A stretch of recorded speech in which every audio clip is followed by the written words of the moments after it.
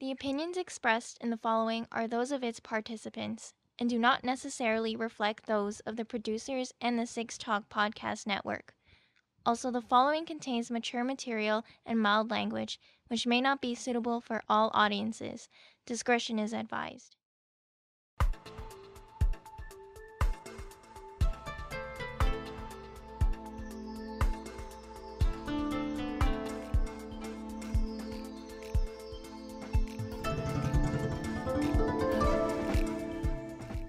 This is the Anime Roundtable Canada, presented by Anime North. You can contact us via email animeroundtable@gmail.com, Twitter, Instagram, and TikTok at Anime Roundtable, and on the web, animeroundtable.com.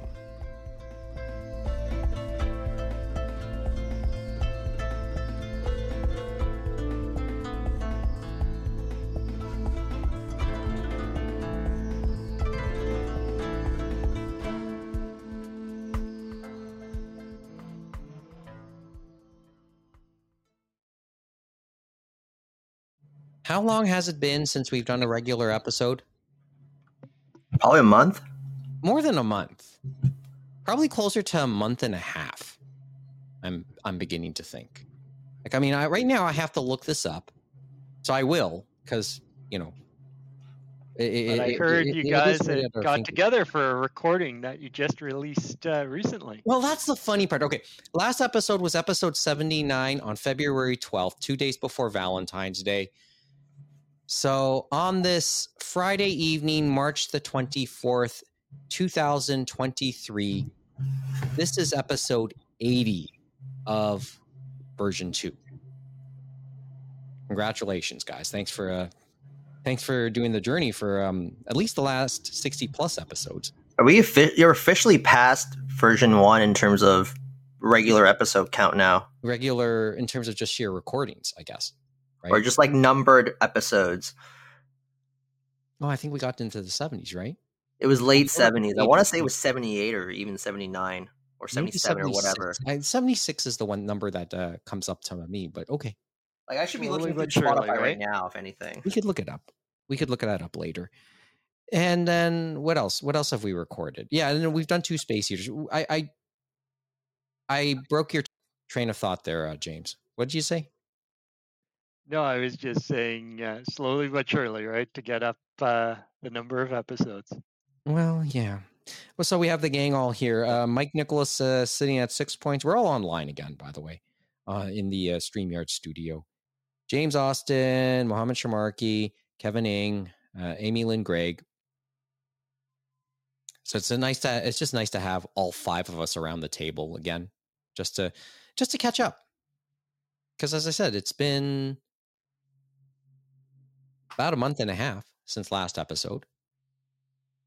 Although who did last episode with us too? I'm just now I have to look that part up. Good Lord. I think it was myself, you, Kevin. Well, all 5 of us were around the table for episode 79 as well. Yeah, no, I thought so. Good. I'd say right now, do James and Amy have anything to say about the Space Eater chat that we did 10 days ago? But the March 14th episode, or the March 14th Space Eater chat, only went up earlier this afternoon. Yeah, you put it up, I think, as of this recording, maybe in the last 3 hours, Mike. Yes. Well, so I guess what you're trying to say, was there too much St. Patrick's Day partying from you guys? Well, I admit I'm suffering from some sort of... Well, I'm recovering from something. I'm not sure it's a hangover. You know, I was never much of a drinker because I don't like not being in control of my own body. Yeah. Because you usually need some sort of balance to achieve a good buzz. And I've only ever had that good buzz once. I've never been able to replicate it. I've only had just a headache and then thrown up. Yeah, I usually will just throw up very quickly. No, that's me. I can't. If I do get drunk, and then after I puke, I'm just okay, and then I actually prefer it that way. I cannot hold my liquor. I don't even try anymore. And I really don't. Yeah, I don't like it when I feel nauseous like that. And thankfully, those few instances where that's happened have usually been in someone's house, not out in public. Well, good for you. I can't say that's the same for myself. Well, I figure they can provide some green, non-alcoholic stuff because what was it? McDonald's keeps on talking to people about what the Shamrock Shakes or whatever it is. On the topic of things that could potentially make you puke. And the other thing too is, depending on what type of alcohol it is, nowadays, if what will happen is within a few hours, my nose will start getting plugged and it'll generate mucus. So I don't know if that's like a gluten intolerance or if it's something else, but that's usually one more reason for me to not drink too much either. No, that's fine. And honestly, I'd rather spend that money on alcohol towards like another appetizer or something. Something that actually does make you feel good afterwards. But I will say, immediate run. But I will say, I've had good whiskey in the past, and that it's like now that I know those subtleties, it's like I don't think I can ever go back to certain brands. Cool. As I said, it may be never to be my thing. To answer your question, I got about 20 minutes into the space heater before the most recent one because I use the website to listen usually. Oh yeah, and I don't update because for the most part, or at least after this past year, it felt kind of like nepotism or weird to have like Anime Roundtable as my top podcast on Spotify. So I'm trying to not listen to it on Spotify. So it's so my top podcast isn't one that I'm featured on sometimes. Okay, remind me. Okay. Yeah, okay. I'm also guilty of that. I haven't updated the website. The first 20 minutes were mostly about seeing the movies in Mississauga or Oakville. There was a lot spent on the Oakville border. You guys had said you were going to see a movie, so is it easy to see a movie now, or it's still difficult and more expensive? Yeah, well, I don't know what to add to the whole Kaguya-sama thing now. Right? So I guess the real question is, are we going to get together and go and see Makoto Shinkai's new movie next month? Oh, it's next month? Yep, April, next month. Yeah, what is it? What was the date? 14th? Was it the 14th? Correct. That's 14th. What they were saying yesterday. They talked about the dub, and they said in North America, Crunchyroll was going to send it out on the 14th, but since they have to deal through Cineplex, it might be a tiny bit later. You never know how it goes with those things, right? But maybe it's like the One Piece and some of those other ones they've been doing recently where it's more of a general release instead of an event release. Well, yeah. Which is smarter too, right? And get more people in there. This one I'm confident in. That'll do fine. Okay. Well, I don't know what else to add to the first space heater we did. That was so long ago now. I guess, were you talking about the award shows too, since you had mentioned that before, I remember. Do you want to go through that just quickly? Because we did mention the nominees some episodes ago, back in January. The anime, I thought I was going to say it was Oscar season, wasn't it? So were you talking about those awards or no? We did talk, then we talked at length about it was a respectable show, right? No shenanigans, right? No, not really. No one punched or slapped anybody. Nobody got slapped. To my knowledge. Some really heartfelt speeches. I mean, I think Kihui Kwan has gone viral again. Mm-hmm. I think that's pretty safe. Good for him. Rock had his live special on Netflix, which was interesting on a number of levels. It's kind of like come full circle, right? How they said we're going to cut the cable. Now we're back to cable because Netflix is doing live events like that. Yeah, and you're getting some very, very across the board thoughts on it. I haven't seen it yet. Well, that one, it was a very, as you said, it wasn't just about the Oscars. Chris Rock was talking about a lot of things, but it was a very Chris Rock show and stuff like that. And he did it his way, and it sounds like it was quite a thing to watch. It's interesting how you look at certain articles that comment on how seemingly unhinged Will Smith's family is. And, you know, who knows what's true and what's not, but you can't help but wonder sometimes. And how, like, the one normal, air quotes, normal person is the one son from his first marriage. Who basically keeps a very, very low profile. Yes. What I could gather. Yeah. Probably just as well, too. Actually, thinking of the Oscars, I never took note. Did they actually finish it on time? I was at work, so I couldn't tell you. Does Mo know? No, it went long, but I think they did it on purpose.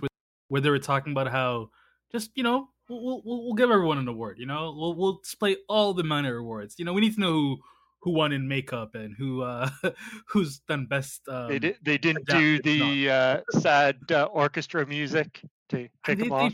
They tried, but then there's like some of these are kind of big names. You don't want to do that, right? It's weird. I mean, I like the Oscars because I like award shows, but I don't know. It's an interesting thing. Okay. The important thing is Disney didn't win animation. That was interesting. So I still haven't seen Del Toro's Pinocchio, so I'm intrigued to see how that is. I can't say. Did any of you watch that one or no? Yeah, I haven't. No, I haven't. It's amazing. It's stop motion. It is definitely a different take on the story. If you think to children's book versions, or especially the Disney version, it is drastically different. Like, it follows the beats of I guess you could call it the fairy tale, or the fable, whatever classification the original Pinocchio is. But it takes things in both a more realistic and a more sort of surreal supernatural direction. So instead of like the Blue Fairy character is more of a almost religious looking figure. Like, it's still humanoid, but it takes beats from biblically accurate angels. Like, it has multiple eyes all over it. There is an equivalent to the blue fairy, which is death. So it's a sort of Sphinx-like character, but it takes place in a very specific year, and there are certain characters and political movements and political figures that cameo in the film and are fairly important plot points, which I was not expecting, and it makes for a little dramatic undercurrent, as along with the sort of excellent animation that is very Del Toro in style. Guillermo del Toro has that sort of known for the Pan's Labyrinth, spooky monster, horror type of things, and it definitely does play into that to some degree. A lot more talk of death, as he is one to do as well. But it comes together really well. Like, it's enjoyable. I wouldn't call it a kids movie. I'm sure some kids, would enjoy it, especially if they can get around spooky puppets, spinning their heads around and enjoying the sensation of being on fire and, all these sorts of things. But, it's a triumph. I mean, I think I sound like a movie review, but saying triumph of animation like it is, it's up there with like the Leica productions as far as animation stuff. I think I like Leica's style a little bit more when it comes to stop motion, but it's just as beautiful in different stylistic ways. Don't know what to add because that's a strong endorsement. But it sounds like nice endorsement. And like for completely different reasons, Puss in Boots was great too. Like I Well, I would know a lot of people were hoping for Puss in Boots, right? And it was Yeah. incredible that it got nominated, right? So yeah, I heard it was pretty competent. Like artistically, Pinocchio was, probably the right choice, but Puss in Boots, which I guess is Puss in Boots 2, it was a surprisingly like good movie. It was heartfelt. It had, some intense moments. The animation definitely aping a little bit off of Into the Spider-Verse, but not completely, just playing around with animating on every other frames in certain scenes to make certain action scenes flow differently. Yeah, for like, if you're talking about, sort of like the, CGI kids movie, it sort of blends that with something a little bit more ambitious, and makes something really impressive for, in kind of a more extreme way. When Kung Fu Panda came out, I think people had incredibly low expectations, and it presented something fairly heartfelt and interesting. And Puss in Boots 2 kind of, I think it's called The Last Wish. It does that even more so. Like, the expectations of something in a Shrek franchise movie, it, does quite a lot. Quite a lot well. As I said, I can't say I've kept up. It's just life for me. That's the thing. It's the reason we haven't done anything lately here, right? Well, Dreamcast has always been capable of making good films in their animation department. It's just, I wouldn't say it's not consistent. It just seems like every so often, like one just really hits hard. Like I think of the original Shrek. Just so you know, you said Dreamcast, which is amazing. I didn't want to say it, but hey. DreamWorks. Dreamcast had some animation, technically. Yeah. I love Sonic Adventure. I guess we'll find out. Praise its animation. Power Stone, Crazy Taxi. Well, don't worry. It's like we'll talk about Nintendo animation next month, right? Even though it's Illumitoon doing all the heavy work for Mario. Okay. Well, what else well, I guess since we're talking awards as well, now let's get it into the anime talk. Crunchyroll Awards did happen. When was it again? Exactly? It was in early March, right? Yeah, it was early March. Yeah, it was in Japan, and obviously they streamed it worldwide, and they had, I guess, some announcements as well and stuff like that. But it was March 4th is when it happened, and the winners are kind of what you would expect. It's basically the big series and stuff like that. I guess for some, if they want to say they're surprised, maybe Anime of the Year, because it went to Cyberpunk Edge Runners as the winner, which obviously they never had anything to do with. That was from Netflix, but probably a lot of people said well deserved on that. And then other ones like Best Film went to Jujutsu Kaisen 0, and Best Director went to the person that did the Demon Slayer Entertainment District arc, and a lot of the others, like the odd one though, I say, and we talked about how you put things in odd categories, right? Like Best Comedy winner was Spy Family, right? Mm-hmm. And that different people could say different things, whether they felt it was more comedy or more action, right? No, I haven't watched it yet. So. But for you, Mike, you could at least say Best Romance went to Kaguya-sama Love is War, ultra romantic, right? Yeah, no surprise. Yeah, in many respects, maybe I'm not surprised, but there's a bias there. And then continuing series, I guess, no surprise, One Piece, because One Piece is a juggernaut. Like there is some, I guess, fan interaction, right? So I think that plays into it, right? When will it end? Okay. Well, the question is, if you're a new anime fan, should you start it? Because some people have mentioned this is a great one to start on. What, One Piece? Yes. Yeah. Isn't that a $1 million question? There's a reason why it's running so long. And there's a reason it has a great story.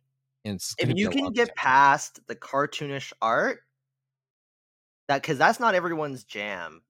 If you can get past it, it's a great franchise to experience. It really Like is. it's like you have to, I guess, set up chunks you want to watch, right? And then maybe certain ones you can stop and not watch, like recap episodes or things of that nature, I guess. See, it honestly is a lot easier to get into it through the manga. I knew people back in the day who would basically in 1 week catch up to One Piece at that time. So at that time, I want to say it was when Thriller Bark or Water 7 or Impel Down was still fresher and was more current at the time. So it was easier back then because it was maybe only 500 or so chapters versus the over 1,000 chapters we have now.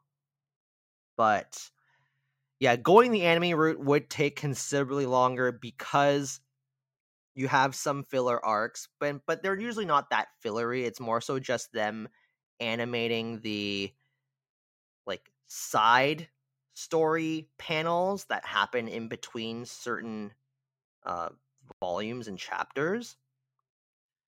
But eventually you do get to the point where the anime slows down in that they only adapt one chapter per episode, so you get the full 4-minute opening sequence, you get 8 to 10 minutes of recap of the previous episode, and then the second half is the new content. That's when it gets a little harder. Why does that sound like why does that sound like the Demon Slayer movie?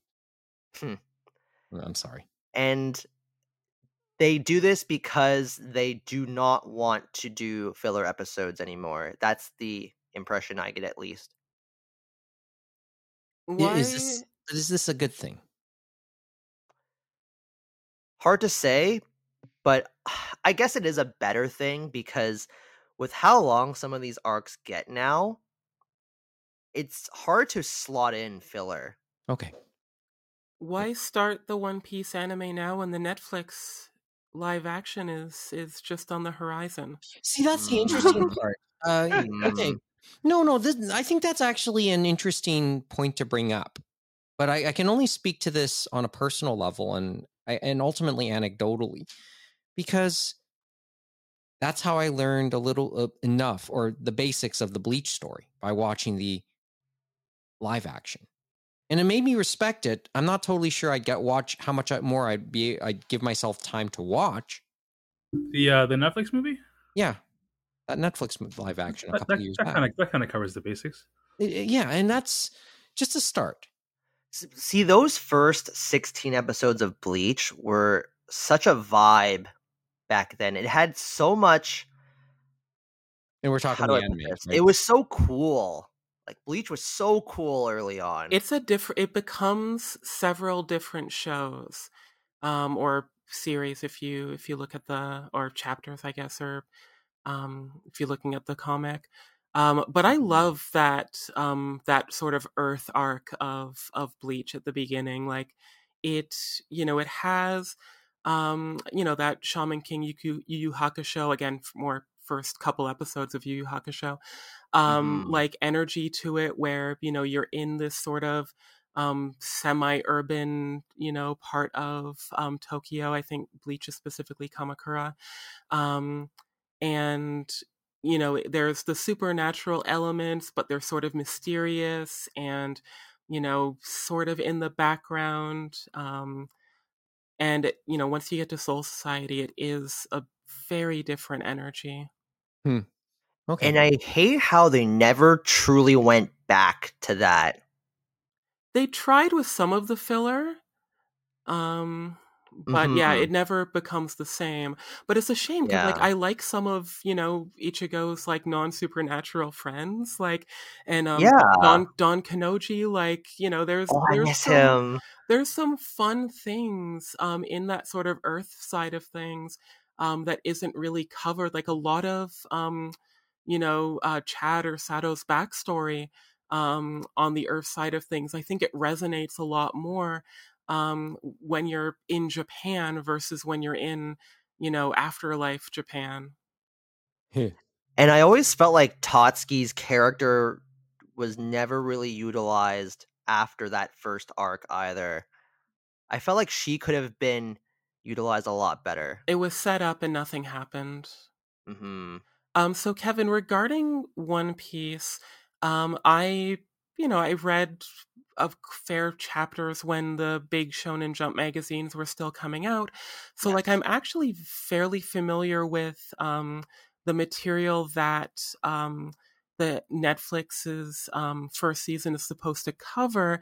Mm-hmm. But do you think like going from episode 1 to the end of Arlong is going to make sense for 10 episodes? Like, is that possible? Ooh, that's rough. Because they've confirmed that's what it's going to be. Like, I think they've cast Arlong and everything. So it's going from Interesting. episode 1 to the end of Arlong.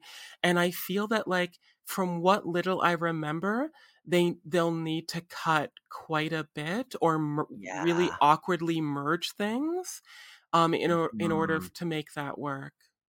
See, I do feel like Arlong would be the ideal stopping point, at least in terms of plot progression, because the Arlong Park arc is the first instance where you truly feel how emotionally impactful One Piece can be because of what happens to Nami during that arc.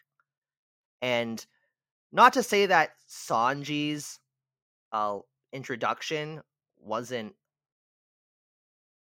wasn't impactful at all. Like it is to some degree, but Nami's you really feel it with Nami's uh circumstances in that arc. And I have always told people if you don't feel anything by the end of that arc, then yes, drop One Piece. As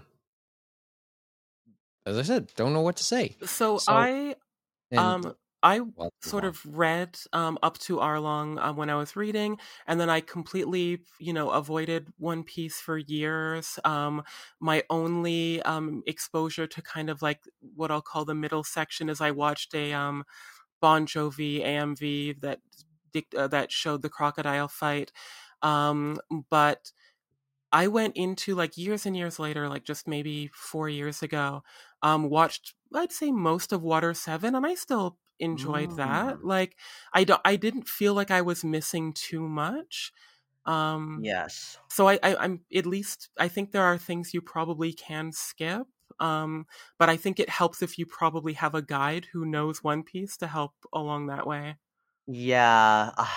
See, Water 7 is an excellent arc. I would say it's arguably the best arc at that point. And then, but people will, like, those who were able to make it to the Impel Down arc, oh, that is when people will say that is peak One Piece. Because, how do I put this? A big event happens and it's something that didn't really happen up until that point. So when it did, like people reacted, like fans were just floored with the events that took place by the end of that arc, and this was also right before the time skip happens in One Piece as well. So for Arlong Park, you mentioned how it's impactful. Do you think it will be impactful if it's 2 or 3 episodes at most? Because I'm thinking if it's 10 episodes, like that first episode might be more than the Zoro introduction then. Because I was already like struggling when I knew that the new Shaman King anime was going to be 52 episodes long. Yeah, that was disappointing to hear when I knew it was only going to be that long. And knowing that One Piece is trying to go even more condensed, I'm like, what are they going to skip? What are they going to like try to combine? Because even, I wouldn't call myself a One Piece fan, but I still, I was in the zeitgeist when it was coming out. And I know, these arcs probably better than any of them. It's like, that's a lot of content for 10 episodes, even if they end up being 40 minutes. Yeah, like 'cause I'm assuming it's going to be a standard, like, 40 to 50 minute length episode because you have to cover, okay, I would assume you have to cover episode 1. And then because, Sanji, Zoro, and Usopp are all there, so you have to cover those too. So, like, do they cut out Mihawk? Like, Mihawk has been cast, so in some ways, no. I'm guessing Sanji's arc will be 1 episode. Same with Usopp. They'd have to really cut down on Sanji's arc, I would imagine. Yeah. Oh, that's interesting. Well, we'll see. Well, when does the One Piece live action come out? Like, do they cut? Was it next month? You said, Amy? I don't think it's that soon. I think maybe June. I forget. Okay. Wait, are we talking the Netflix one? Yeah. Yeah. That's not for like a while. I thought it was like fall, winter type deal. Really? No? Really? I mean, there's no trailer. I mean, then again, it's Netflix. They like to spring stuff on us. It's like they'll probably need to cut out a decent amount of expository backstory in terms of showing Usopp's backstory and showing Zoro's backstory. Like, or maybe they cut out like Buggy and Alvida. I don't know. You can't cut Buggy. Literally, well, you can cut Buggy. That's his thing. But so Google tells me One Piece is just 2023. We don't know anything else aside from that. Yeah, because Buggy does linger around later on in One Piece. I like your optimism that Netflix One Piece will last longer than a season. Okay. Well, yeah, I don't know. It's gonna have to not be as mediocre as Story Mode, Cowboy Bebop, but well, and that'll be the comparison. Well, think of it this way: they got to build the ship for One Piece. They probably want to use that for more than one season. I mean, you would think that, right? They wouldn't CGI it? Okay. Oh yeah, they're doing a lot of practical stuff. It's pretty impressive. Oh, I guess Oda was Oda was more hands-on apparently, so it's not. I mean, but to be fair, do we really know how hands-on he was? I mean, he's saying he's hands-on, but like, yeah, well, yeah. Okay. Well, and of course, we're going to find out soon, or within 2023. Okay, we should move on though, because actually, did Mo want to say anything on? And we were talking about the winners of the Crunchyroll Awards. Most of the big ones won. Like, we said one of the ones. Remember, you had talked about it. It was the one that won Anime of the Year. The one non Crunchyroll one, Cyberpunk Edge Cyberpunk Edge Runners. Well, okay, you want to say something, Mo, and then I'll give a thought, or maybe not. I will say I'm stuck at the end of episode 8 now, so I'm 2 episodes away from finishing it. Like it's been a slow burn watching the odd episode here and there, and maybe I should probably be more consistent, as with most things in life concerning me right now. I mean, I like that it won. I think it's good for the industry that shows of that nature win awards, as opposed to, I don't know. It's like the opposite of the Oscars. You know, it's like whatever's most popular wins, not just whatever is critically acclaimed. I guess. Because we're talking like it's not the best anime movie, but it's pretty good. In terms like Cyberpunk. Yeah. And it was a cross promo with a video game. Unfortunately, had its moments, right? Trying to launch off the ground. It's always good to have like another in the list of good anime adaptations of video games. Not many of those. Well, it wasn't an adaptation per se. It was more of its own thing, so to speak. It's set in the universe, in the world. You know what I mean? Right. Which is a tabletop setting, so. Yeah, well, that's the thing. That's a good, interesting term to use. Tabletop setting. No, it's an adaptation of an RPG system. Yeah, okay. I was interpreting it in another form, but yes, you're right. It's an interesting watch. It's certainly not for kids, but it's an interesting watch. That's as much as I can say. But let me finish it, and then maybe I can say a little more. And try and catch up on a whole little bit. How far are you? 2 episodes away, so 9 and 10 to watch. The big finale. Yeah. So let's take a look at that. I guess one thing We could say, Mike, since we said they had announcements there, the one I think that caught our attention too, which was a small thing, was Crunchyroll actually adding music videos and concerts, live concerts to their catalog now after so many years, and they're licensing from themselves because it's from Sony Music Entertainment and going after. Which just has you wondering. There's a part of you that says, "What took so long?" and another part that said, "Oh yeah, what took so long?" Maybe someone died. Kind of like how once Mr. Johnny died, it wasn't as hard to license stuff from Johnny's. Who knows? Well, the thing is, it's weird because we've had this talk in the past about the use of Sony flexing its catalog, its music catalog into the soundtracks of the animes it produced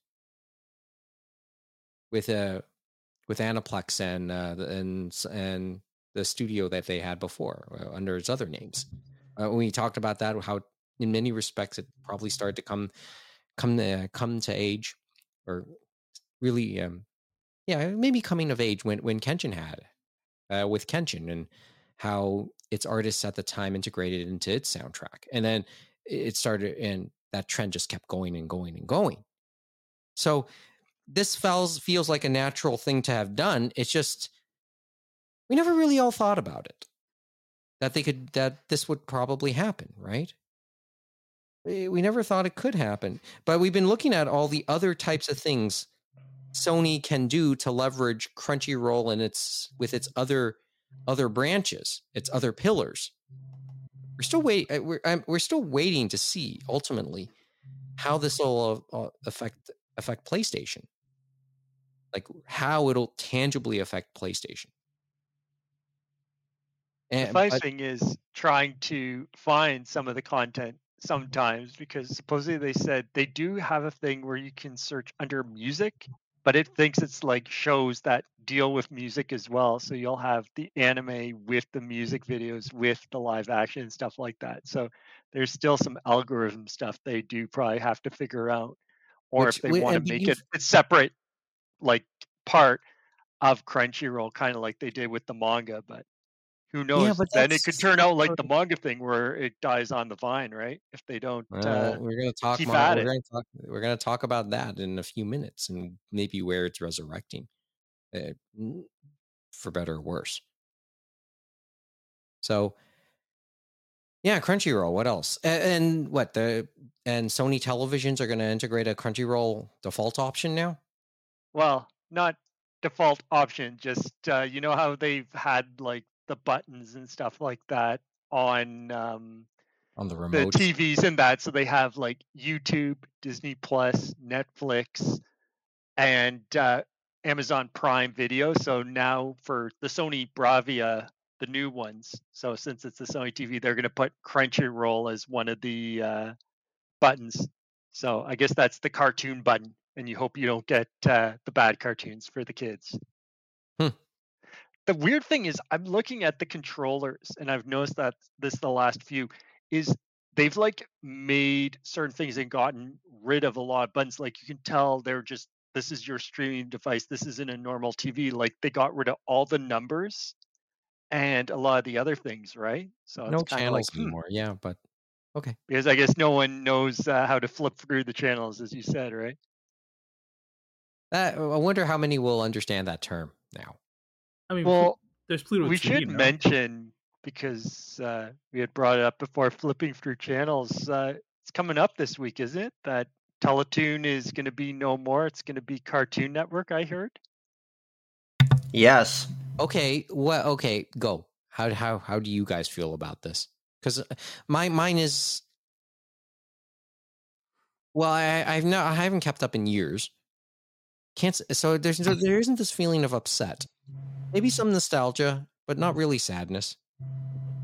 I don't know. I think it's GameStop all over again. Like there's little bits of, I'm exaggerating to some degree, but there's little bits of Canadian identity that are, being stripped away, and I think it's sad.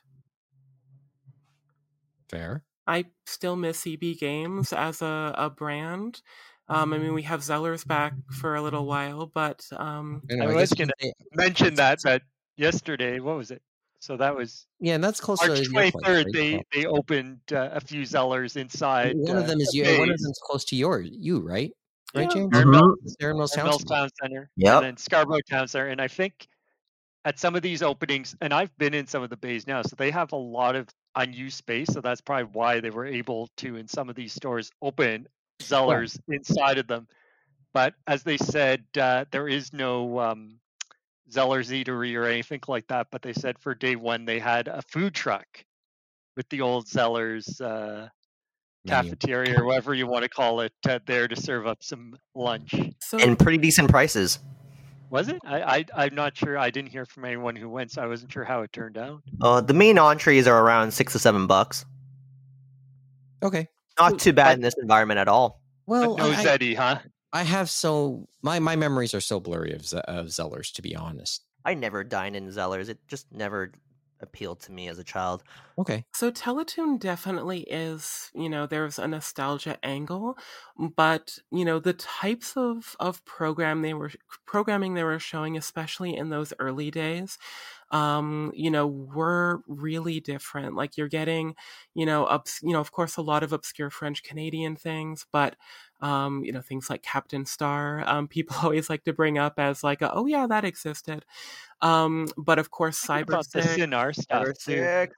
Think about the Sinar stuff. Like they brought back Knighthood. There were some other Sinar ones that were interesting. But as you said, those cross promotions with Cyber 6 were interesting, and it didn't feel like after that you saw as many. But they were going up against YTV, the juggernaut, which was hard because YTV had most of that Nickelodeon programming, from what I remember. Yeah, and Teletoon had briefly Dragon Ball Z before YTV did.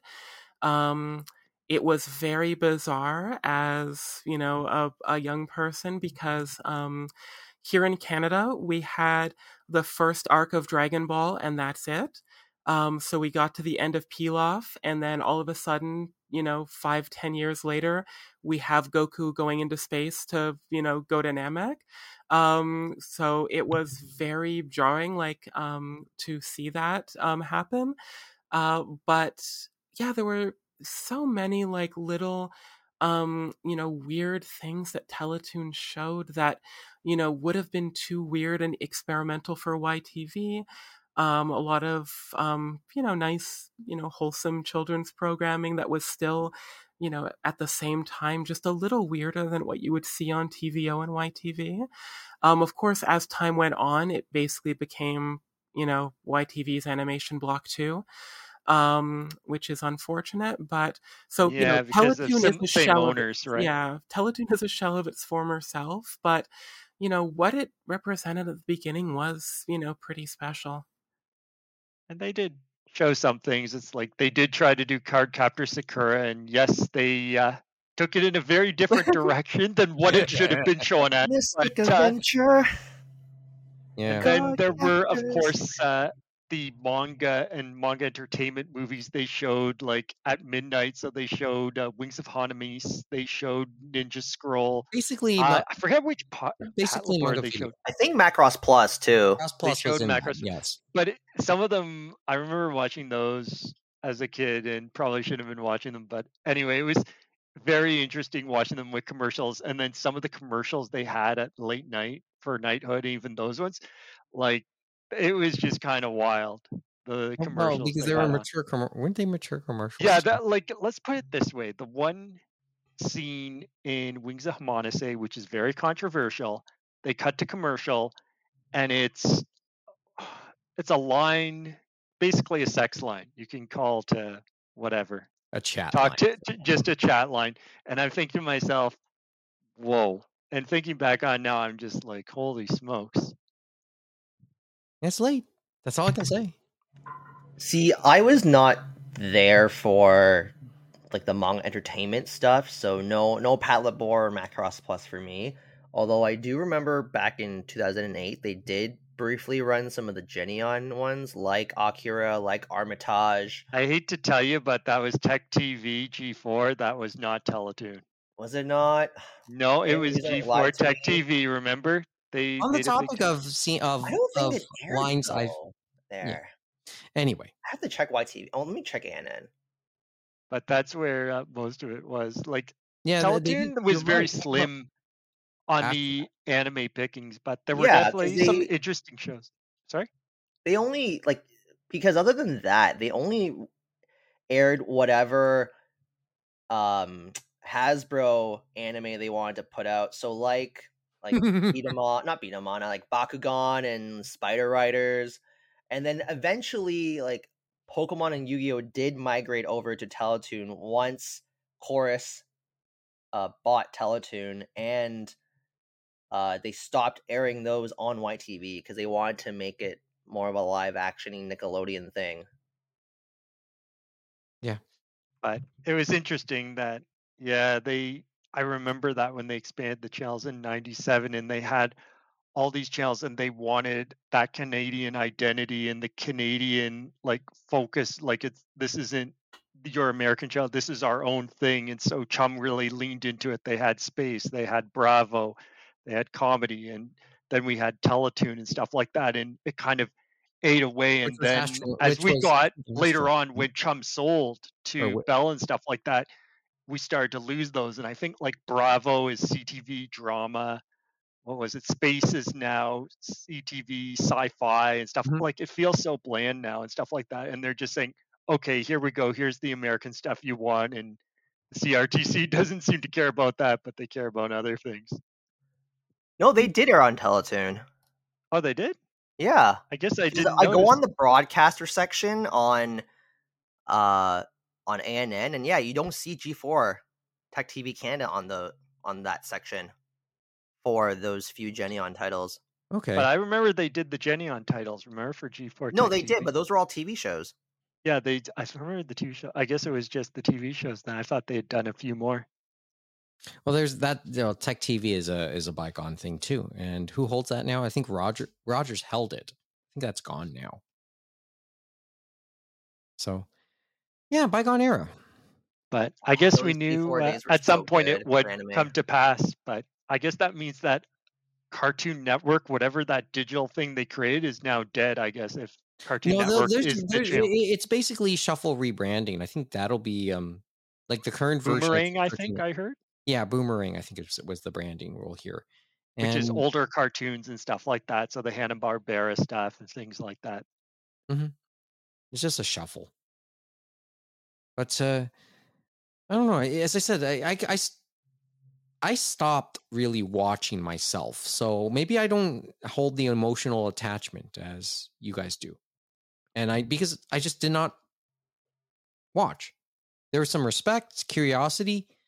Part of me wonders if there was a missed opportunity after the anime on the anime side, but of course, without a doubt, I would say so as well. Yeah, because they've brought back Toonami. It's not actually what it used to be, but they still brought back on the American side. And I don't think there's ever going to be anything like Bionics or anything like Toonami down south brought up over here, even though obviously we have the same boom the Americans are having with anime across the board, right? Mm-hmm. Yeah, we but don't maybe have more than feel streaming is the answer, and they're like, well, they probably already have gone to Crunchyroll or they've gone to Netflix, right? We don't have a Marco DeSantis person up here that has enough clout or enough interest in the medium to have a block like Toonami here. We need to give it to Jesse. Or I was going to say, or try to make those partnerships, right? Like as they said, they made the partnerships with Crunchyroll to do Pirate Fina and a few have of the Zan in others, Canada be a block on TV or digital TV, whatever. That's crazy to think. It's like they probably won't do even like they did way back when, like those partnerships, like Cyber 6 between Canada and Japan, or the Canada-France partnerships. Well, you know what? You know who might be the most interesting guy to talk to on this? Jesse himself. He is coming to Anime North. You know what was also awesome back then? When Razor briefly aired some anime, and this was a Chum station, and they got some Funimation shows. They had Trinity Blood and Basilisk and Samurai 7, and then those finished. Basically, yeah, that sounds like Funimation stuff. And then some of us speculated, oh, I wonder what Funimation stuff they'll get next. And then, bam, they aired Samurai Champloo and Cowboy Bebop. Okay. I think, what was it? Much Music, remember, they did dabble in it too, like with Beck and stuff like that as well.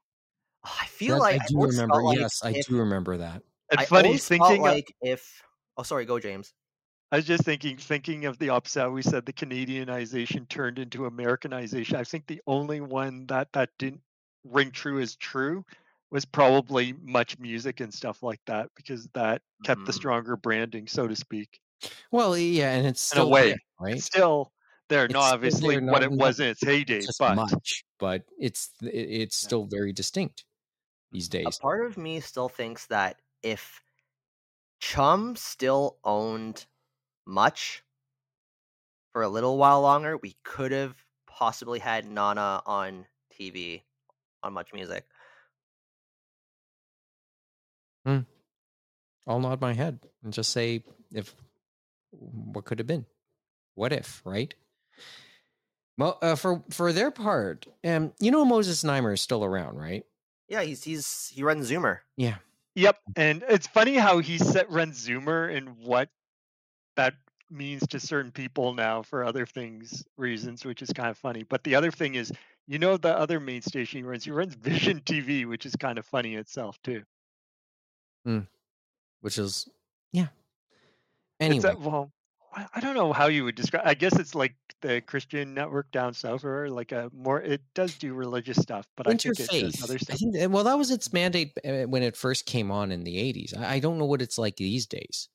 Well, they still have faith programming on there, but then it's weird. It's like some of those ones down the States where they have to get other programming to keep them afloat, right? And it's like, does that really relate to faith? Like, for example, I know my parents were watching Murder, She Wrote on there a few years ago. It's like, does that relate to faith? Oh yeah, I don't know. That was actually a mainstay on Vision.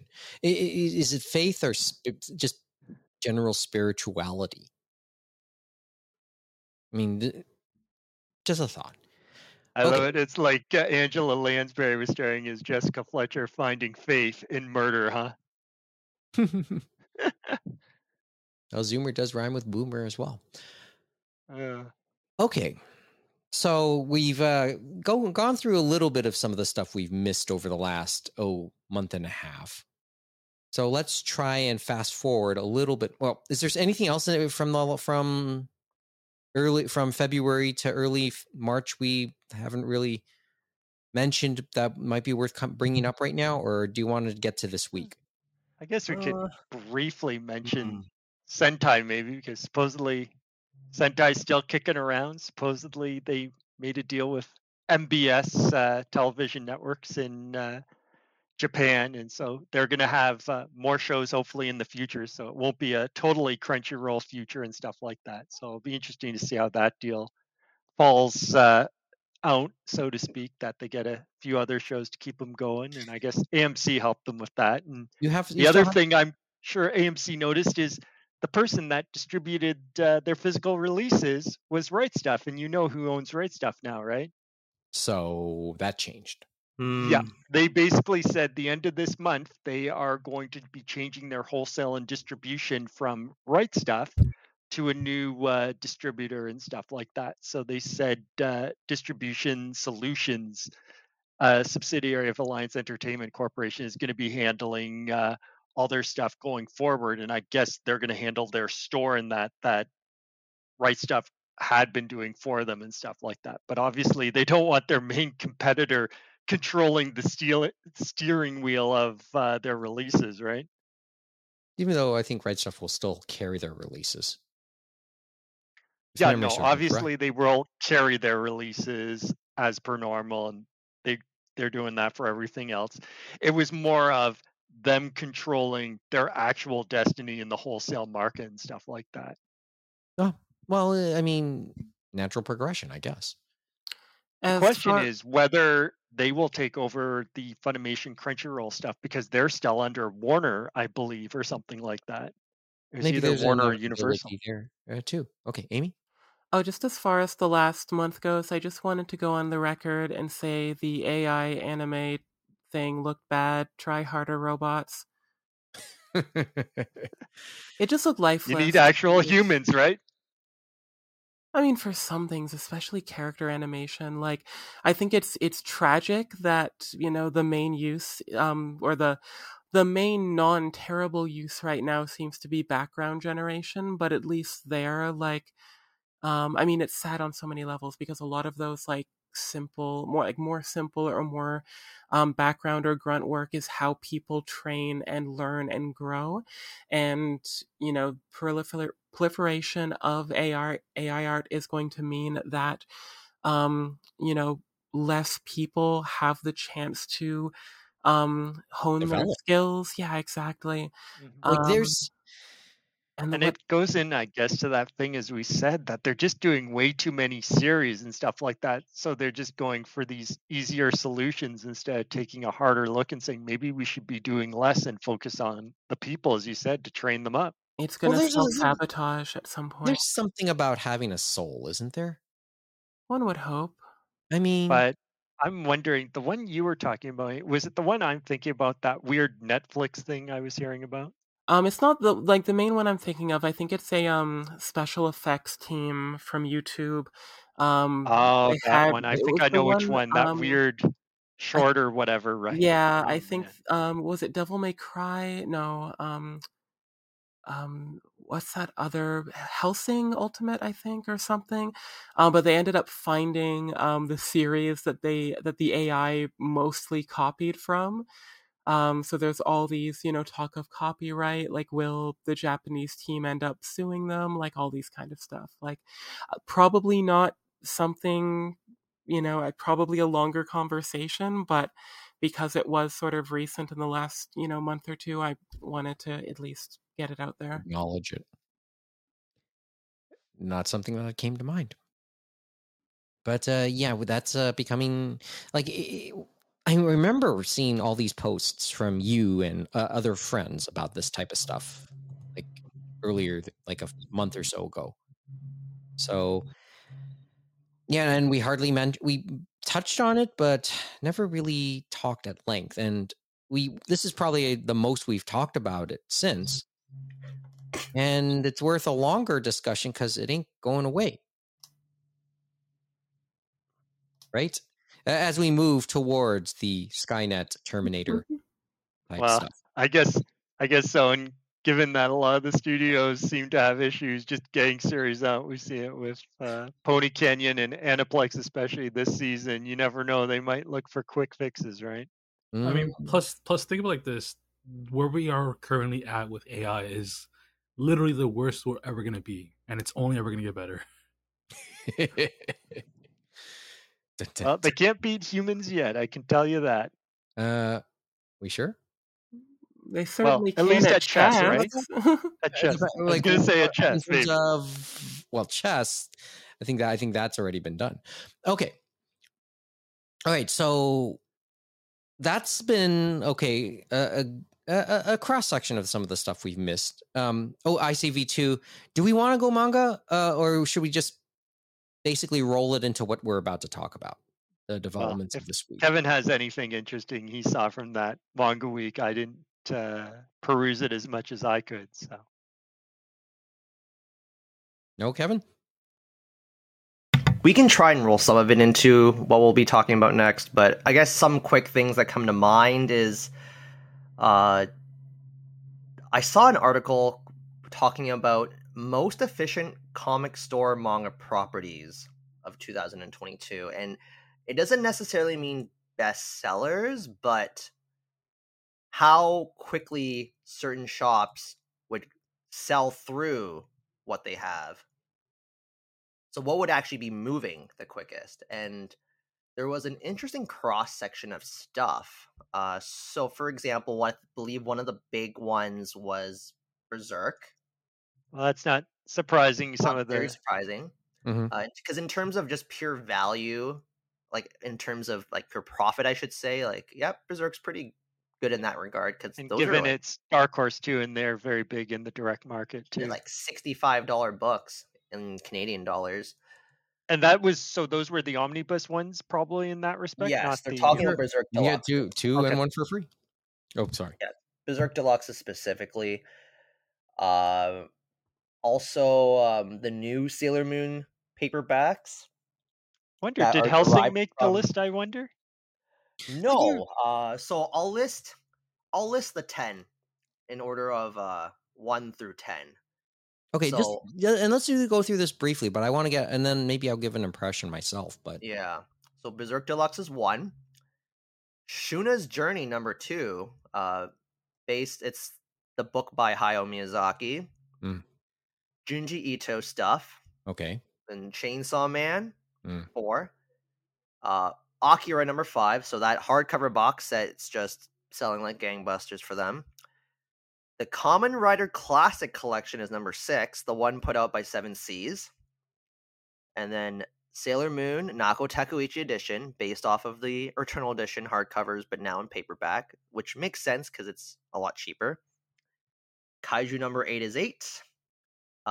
Some of the Marvel manga that Viz has been putting out, 9. And number 10 is Akira Toriyama Manga Theater, that omnibus hardcover that they put out last year. See, it's interesting. Some of those hardcover ones are moving through too. there's So like- I guess they have there's maybe more money. size. Like the impression I'm looking at as you go through this list is size, name, brand recognition. Yes. Like, I mean, Sailor Moon is Sailor Moon. Berserk has seen not solely, I'll stop short of saying a renaissance, but it's had attention since its creator passed I away. think it's been evergreen, so I think they always had good sales in the direct market. That's part, and maybe that's the other word I'm looking for, evergreen. I feel like it's actually their best-selling title now across the entire catalog of Dark Horse. I think they've mentioned that before. I'm sure Helsing will come up this year again too, because supposedly they're gonna those 3 omnibus ones, that was like a second edition for the translation, so they're gonna release Helsing all 10 volumes as individuals, I think, starting in August with that translation. So some people may rather buy it in that format, right? As you said, some people don't want a bigger version; they want a regular one, I guess. Because you'd be surprised how many people will still go into a bookstore and pay full retail for a volume 1, and it's honestly much easier for some to just buy a volume 1 than to buy a $65 hardcover. Just even in terms of just, spending money. It's easier for someone to just pick that up on a whim rather than a $65 book, because you have to know not everyone will hunt sales. Some people may be buying these as gifts, so it's just an easy pickup, and that's why I do feel like I feel like Kodansha re-releasing the Eternal Edition for Sailor Moon into like a conventional paperback made a lot of sense as well. Yeah.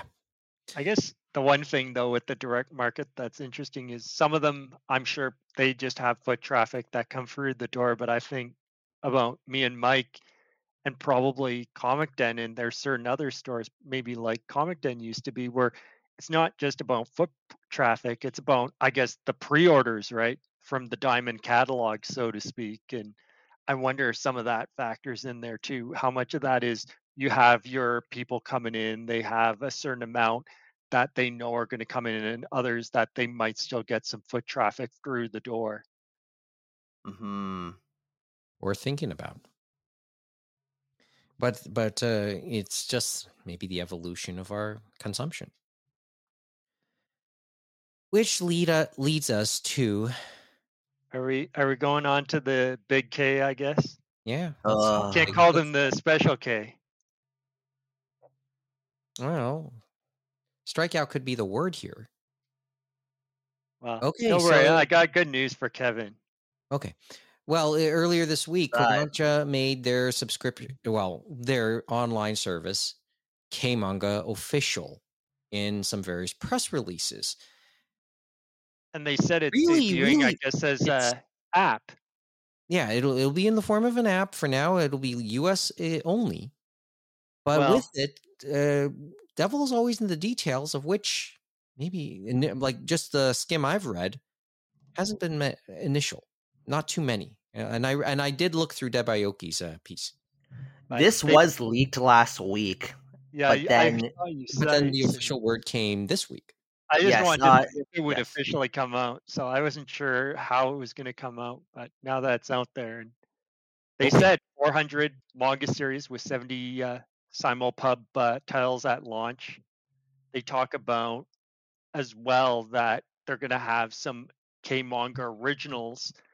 And when we say K-Manga originals, they're talking Yeah, about Korean manga. Yeah, we have to, like, this is like the branding just off the bat is interesting for me. It's flawed. Well, I know you think there's a lot of flaws.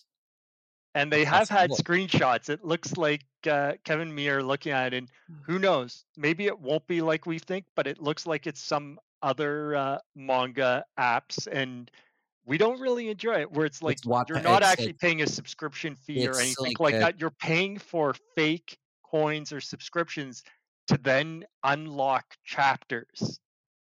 And it's not like the Shonen Jump or Manga Plus where you have your subscription, then you're like, okay, here you go. As I said, the Netflix moment. This isn't going to be one of those Netflix moments. Closest you have right now, seemingly, is Shonen Jump. I'm not sure if it's like it's popular in the Asian market and they somehow think that we're going to be okay with this in other markets, and they don't realize that they may need to tailor their ideas to the market they're dealing with and stuff like that.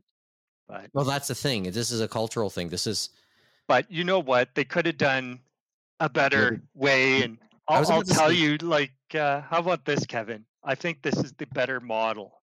What they could have done is we could buy our fake coins, and then we put our coins into a gacha machine, and then the gacha machine will randomly select a panel of manga from those 400 titles and so on and so forth.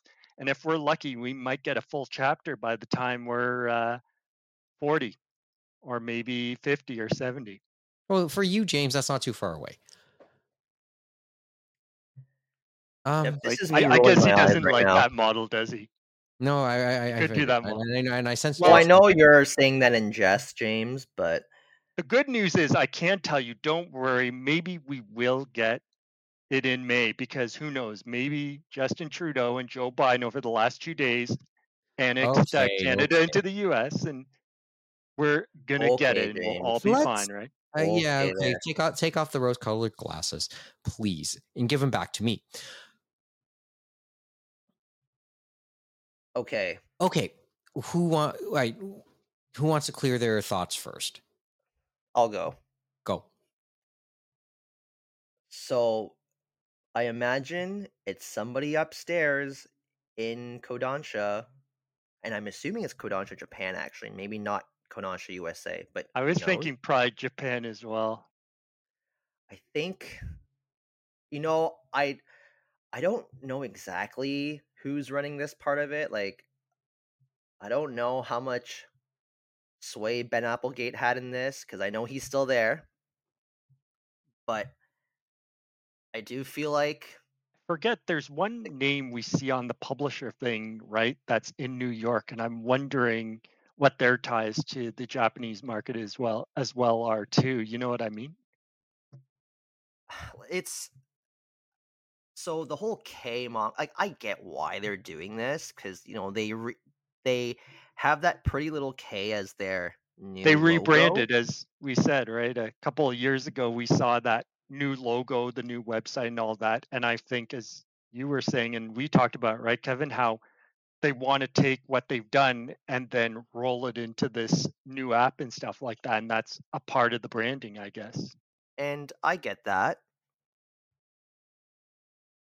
I just feel like they knew that people could get confused, in that when people say K anything, a lot of the young kids will know K stands for Korean, K-pop, K-dramas. So people might think that it's actually going to be manhwa, that are on the service and not manga. That's a possibility. Or do you think they were leading into the positive, thinking, oh, maybe they'll think it's one thing, come take a look, and then be here to stay? I don't know. I feel like it's somebody's ego in the Japanese side coming into play for this. I think it's just that kicking and screaming we constantly talked about over the past couple years. Like, they're smart at Kodansha. They must have known. I'd hope they'd have known. And then, like, there's that. We've talked a lot about this tension, right? The Japanese way of doing these things clashing completely with what's been established into the markets they want to go into. Yet somebody at Shueisha, had the smarts to have Manga Plus the way it is and have the Shonen Jump app the way it is, or somebody at Viz was able to convince them. Because but I will say, like, Viz has the majority of the most popular manga titles in the planet, so that comes into play too. Let's be honest. Well, yeah, we looking at. I know they have also helped them in other parts of the world too, right? So maybe that helps the conversation. And Kodansha doesn't have as many of those. Well, keep it once again going back to Manga Week and ICV2. One of the links you sent us this week, the top 20 manga titles, and these are individual volumes. Of the top 20 listed, only one is not a Viz Media title, and it's Berserk Deluxe Volume 1. Everything else is a Viz Media title of some form. Various volumes of Spy Family.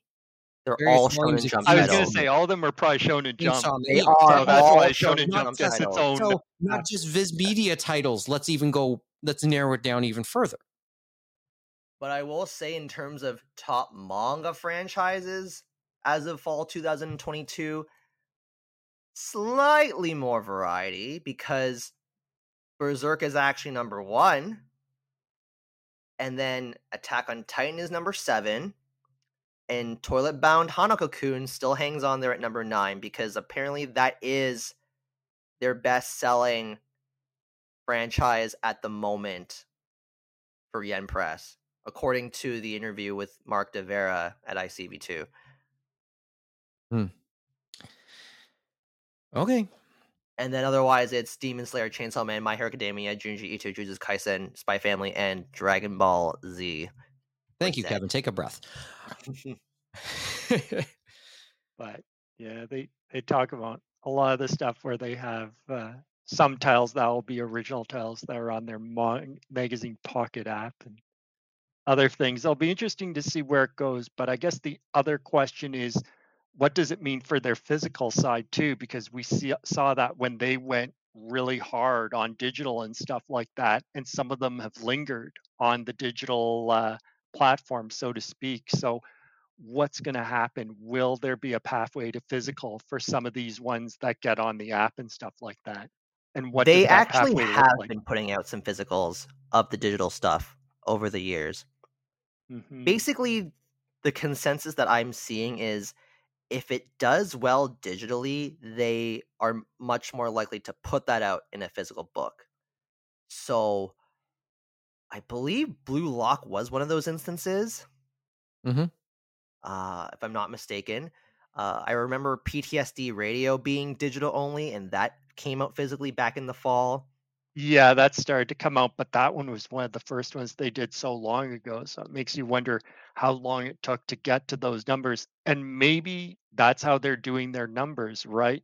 Too, is like if they have people and they can see by chapter what people are buying, maybe that gives them more feelings about what they're going to make physical and stuff like that. But other factors may play against it. Like maybe it's too long of a series, like Domestic Girlfriend or Space Brothers.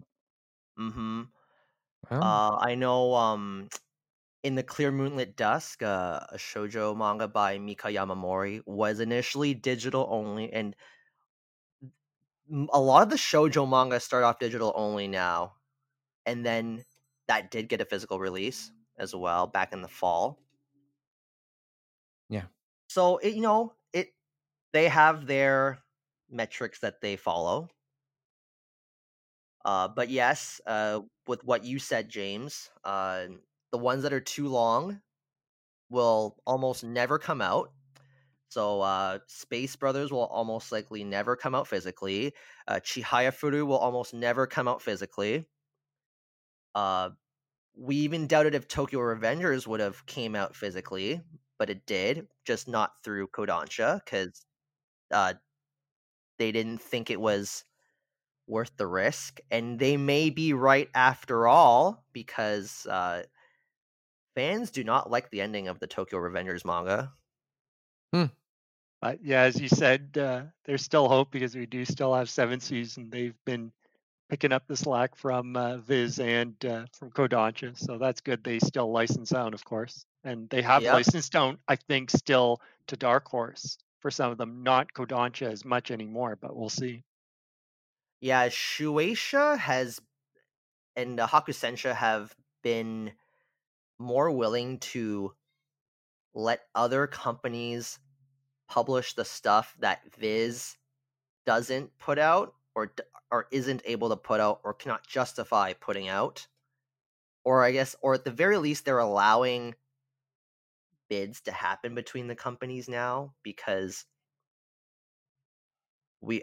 I know Oshinoko is not really that typical of a Viz Media brand kind of title, but you would have thought they would have picked that up, but Yen Press came through in the end. But who knows if maybe it's because of the existing relationship with Mango Yokoyari and Scum's Wish. Maybe that could have played into it, who knows. But because especially with 7 Seas, they're putting out a lot of the Young Jump stuff and like the super perverted Shonen Jump stuff that Viz won't touch anymore, and so on and so forth. But going back into the Kodansha K-Manga thing, if they're going to do a coin system, I will not be paying any money to them. I can at least attest to the idea that this could get really frustrating. Yeah, because I'm not a fan of it either. But it's like it still makes me wonder how they figure it can work. Because I do have a quick story. Because I visited my parents earlier this week. My mom had told me, well, I give my mother credits for her iTunes card so she can use the iCloud services, right? So she can use iCloud for backups and stuff. And she told me her credits had run out. And I said, well, what do you want me to do? I was considering expanding my iCloud storage, and I could share it with her and my dad. But no, she just swiped another card off of me, another iTunes card. Turns out that she's been using much of it to read digital chapters off of a Wattpad like app for her romance novels lately.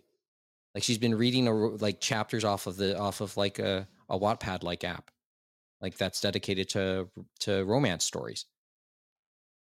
And she told me that she's almost drilled through the iTunes card that I gave her this week. So it could get quite. You could end up spending quite a bit on this without realizing you've spent quite a bit on this.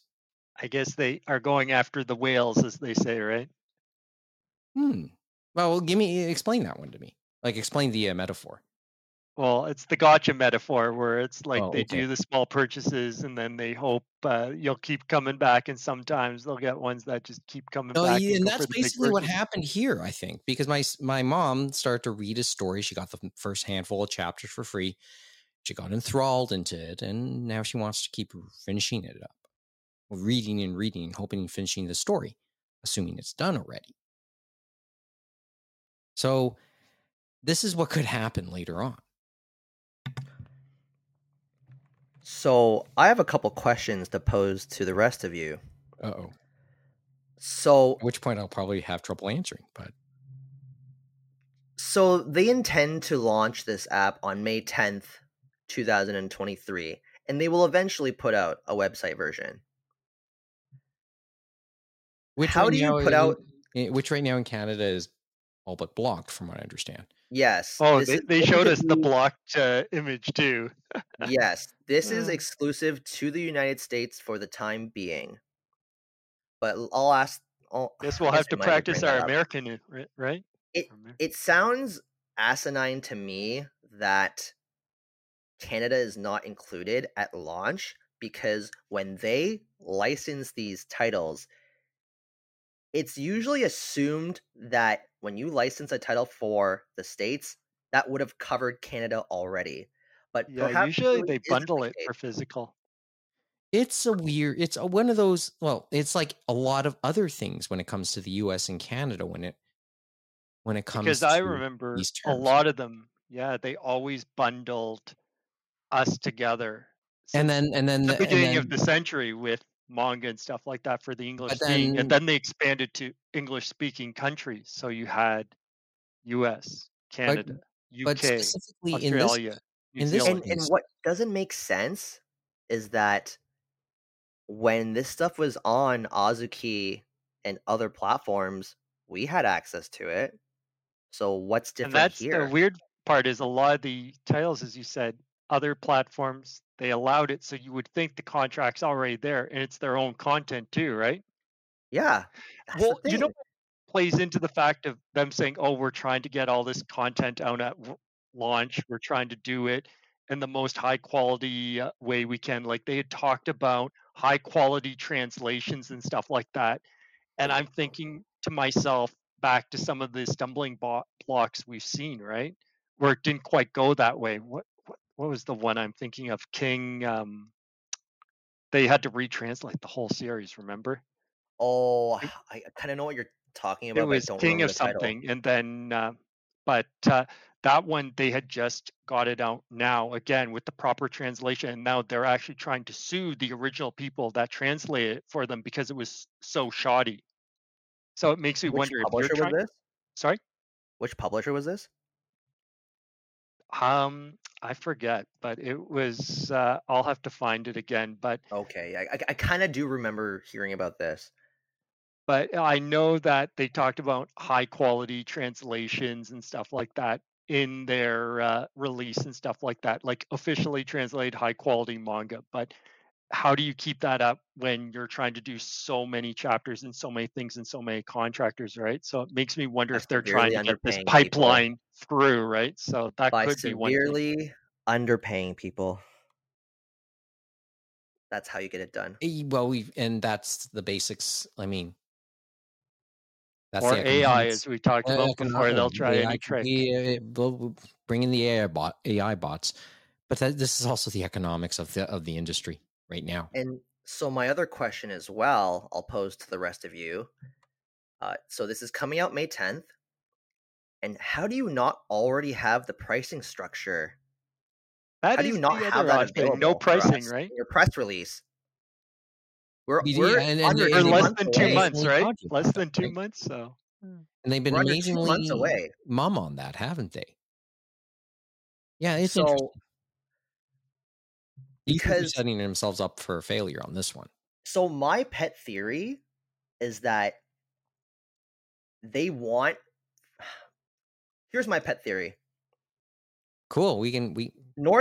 Kodansha USA knows that subscription is ideal, and having limited free is ideal, a la Shonen Jump and Manga Plus. But I'm thinking Kodansha in Japan doesn't want it to be like that. So you think they're buying time to then prove to their bosses up above that this is going to be not so good. It could be a face plant. Yeah, so by releasing that teaser screenshot of the possible earn up to points, because because we don't really know. It's a very vague image. We can only speculate, but you see enough people voicing their displeasure in having a coin system similar to Manga Up or Bookwalker that I would hope that they can show the people upstairs at Kodansha Japan that, look, we can't have it this way. At which point, many of them will probably be fired. It's not as if they paid too much. We'll find somebody else. So yes, they'll just get blamed for the failure. That's what it is. Should it fail? We all think it could, and we all think that's a possibility. It doesn't look great. Well, Kodansha's big enough that they can always fix this kind of stuff. Yeah, but Kodansha's also, but it's enough of a business that it throws each other under the bus too. So I'm hoping subscription. I think they would put out at least the latest chapter free.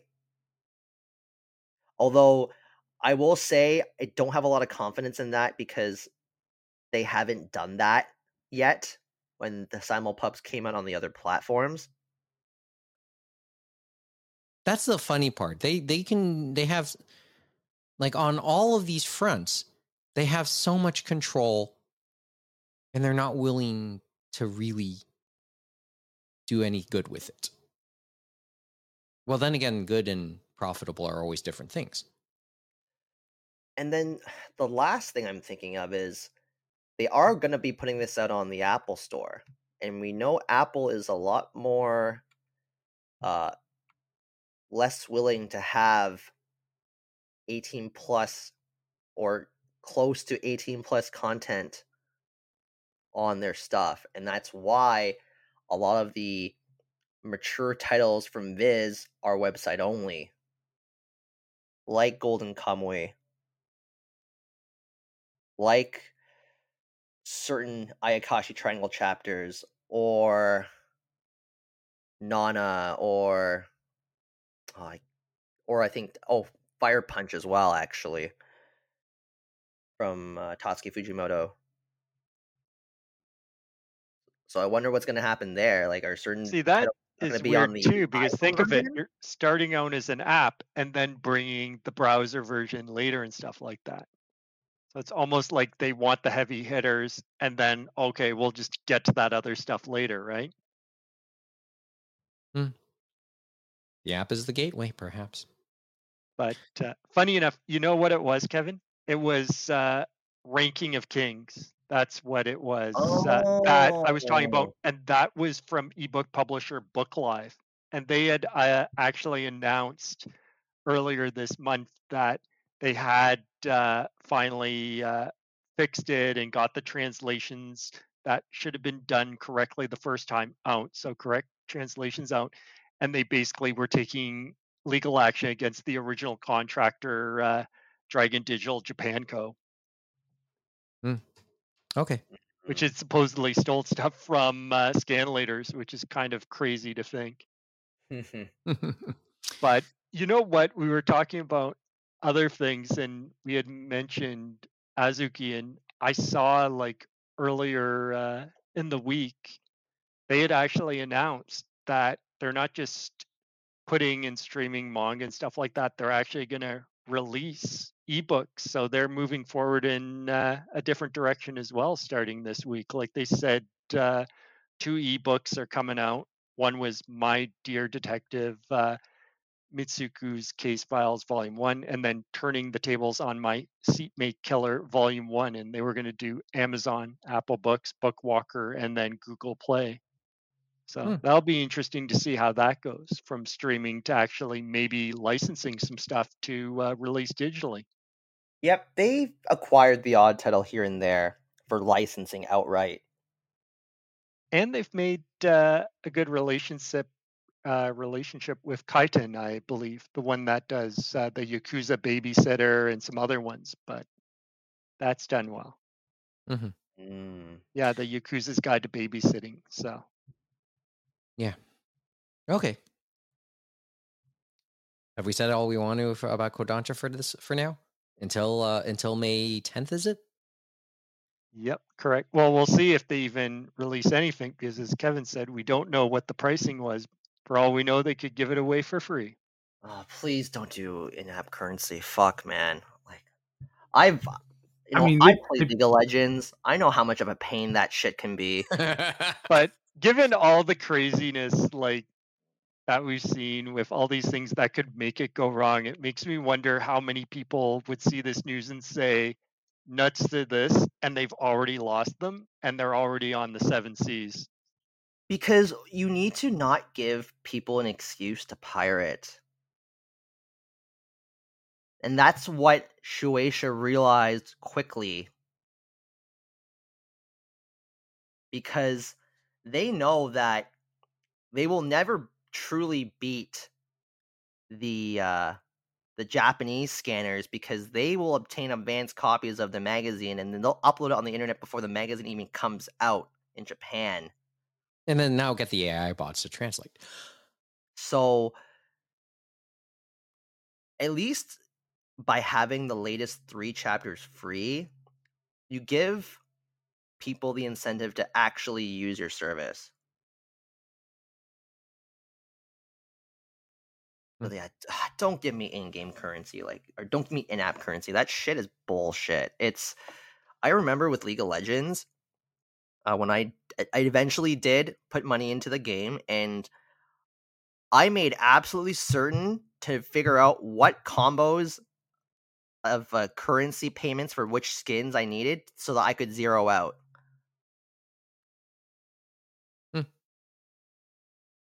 Because that's the thing. They make you have some sort of leftover balance. So that way you have to put in more money. Just a little bit, a couple bucks, just to get an even, zero out. Yeah, that shit pisses me off.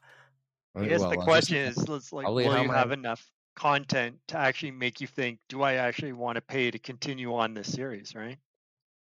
And they will have a lot of stuff. They've put out a lot of digital content in the last few years. There's the latent potential in all of that. And they still have some of their evergreen stuff from back when Tokyo Pop had the licenses for that stuff. So they have GTO digital right now. They do have Rave Master out digitally, and they did finally put out all of Initial D digitally as well. So, and they did have the wine manga, of course, all out digitally, as we know.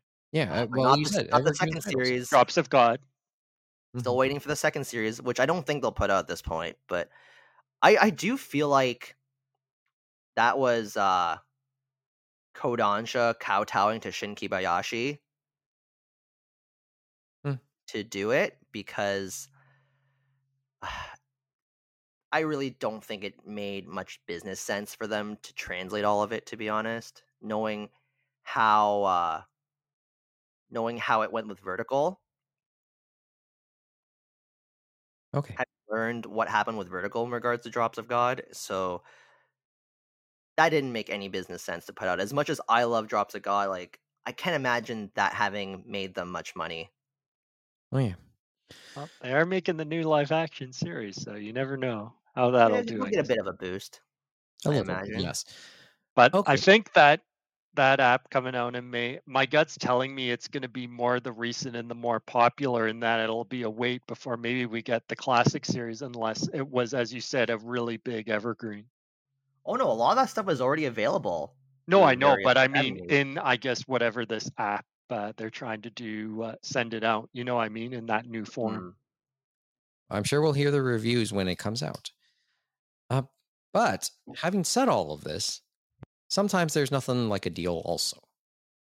And remember, I know you sent me the link. I was aware of it already, James.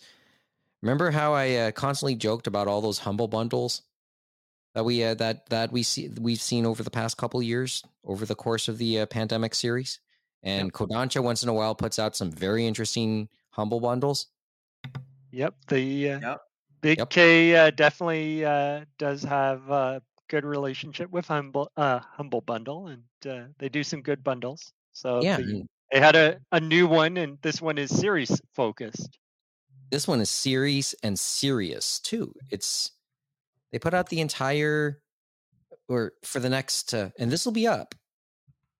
And I know that we'll have this episode up well before this Humble Bundle ends. All of Attack on Titan. All of Attack on Titan and a lot of the side stuff. Digitally, albeit. And what is it? You can get the whole series for Canadian 30, minimum 34.58. Of course, a lot of it goes to charity. Yeah, they were doing Book Industry Charitable Foundation is the charity they're working with for this one. And it sounds like this one is going to end in 19 days and 14 hours and 40 minutes, according to the site now. Yeah, and according to at latest count, just looking on the website, it says 2,456 of these bundles have now been sold. It's the entire series. That's there. Attack on Titan Junior High, Attack on Titan No Regrets, guidebooks. There's a lot of art books. There's a lot of the side stuff in this. So it looks to be the bulk of everything published concerning the Attack on Titan franchise. I actually think it's everything. It is everything. And even novels, I think. So what? 35. So less than 35 Canadian. Sure. It's just interesting that just caught our attention. So yeah, Kodansha. Let's wait and see. K-Manga comes out in early May. Are we going to talk about a local deal next? Though I guess by the time the show we put this up, it might be done at the end of the month. Which local thing do you want to talk about?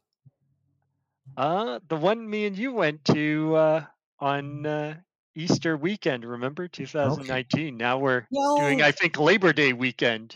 Okay, so let's start to come back a little bit here locally. So, International Fan Fest a couple weeks ago announced its next version here in Toronto and a rebranding.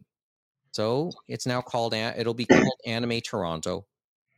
It'll happen the weekend after Fan Expo in the exact same area.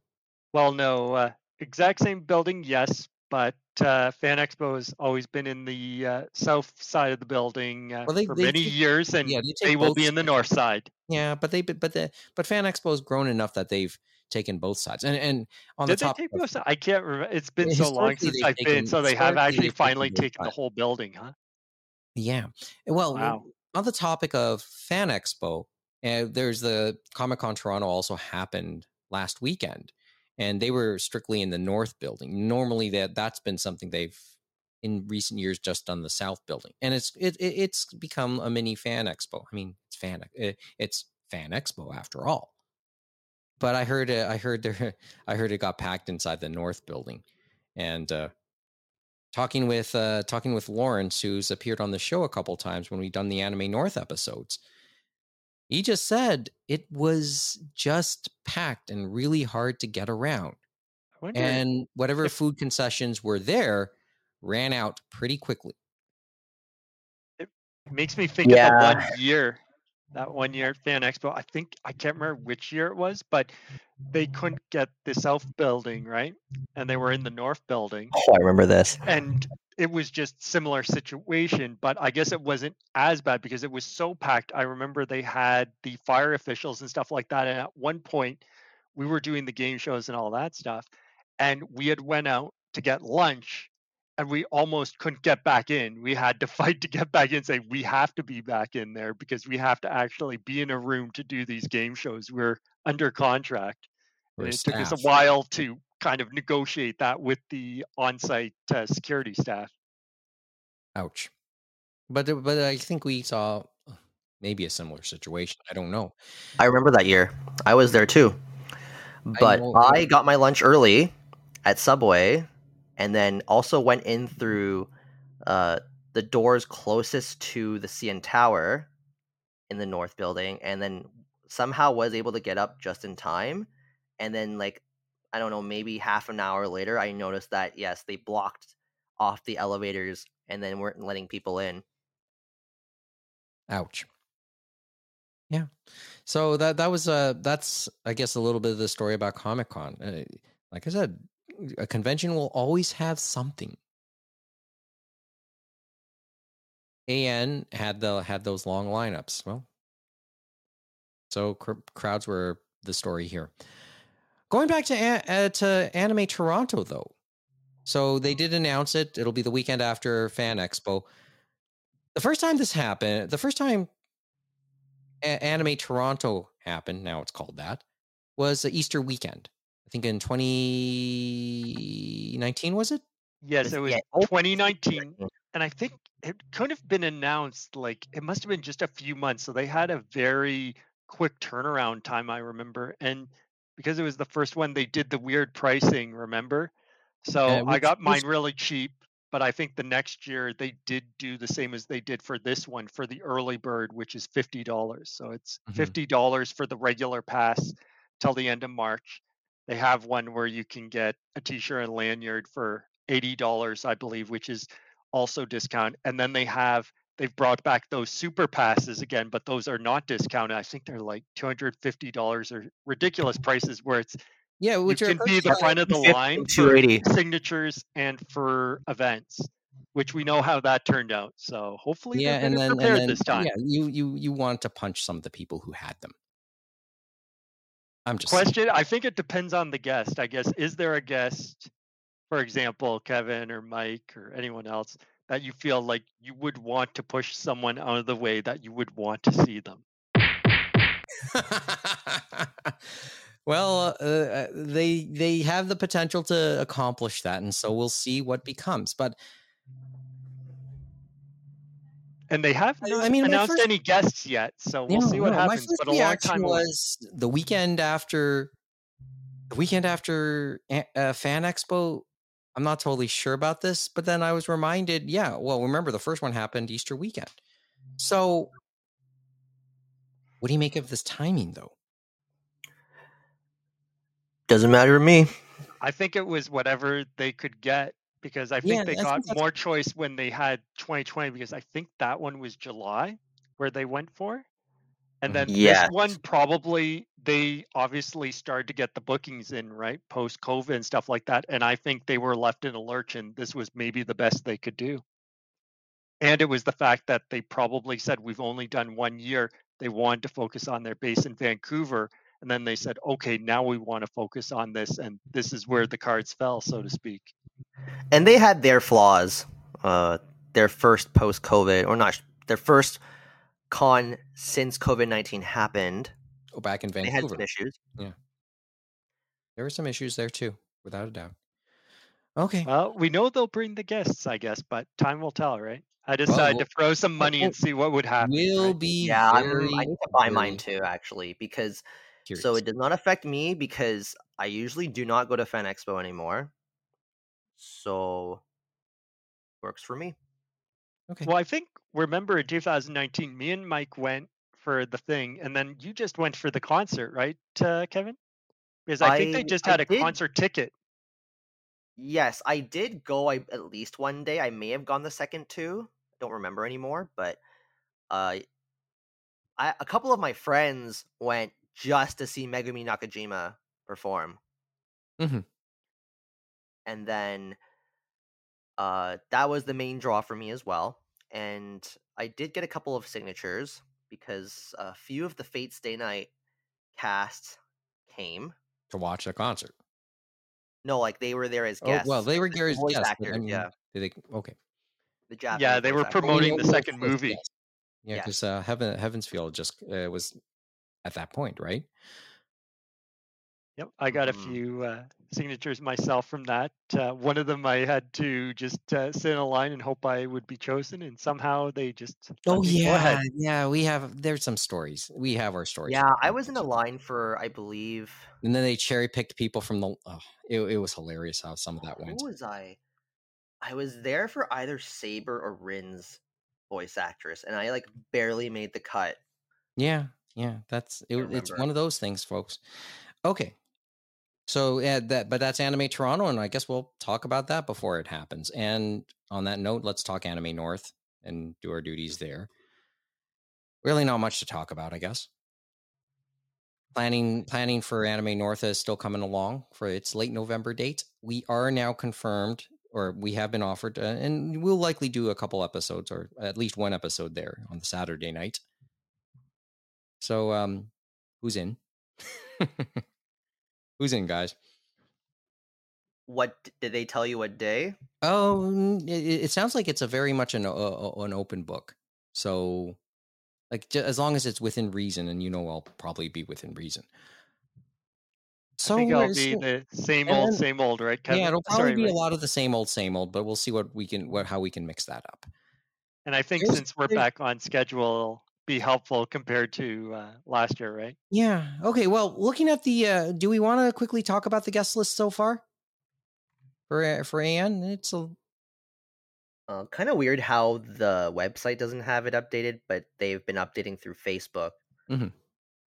So a couple YouTube creators, a couple voice actors. Well, this week was YouTube creators. Glass Reflection. I know for him, he's actually locally based, so I guess it's not a surprise that he would come. He'd probably come just by himself because I think he's Hamilton area. And then they got Mother's Basement, who he's from California and stuff like that. And then they had another one, Yazzie. That's Girl's Basement. I think Mother's Basement is Canadian. I think he's Vancouver. Is he? Okay. Because I thought he was out in California, because I know he does a lot of work with Anime News Network. Obviously, he's done stuff for their previews. He's mentioned like growing up with YTV and stuff, so... Interesting, okay. Maybe he's the States. Maybe I'm thinking wrong. He's a fellow intelligently fan of the Metabots dub, which is fantastic. Okay.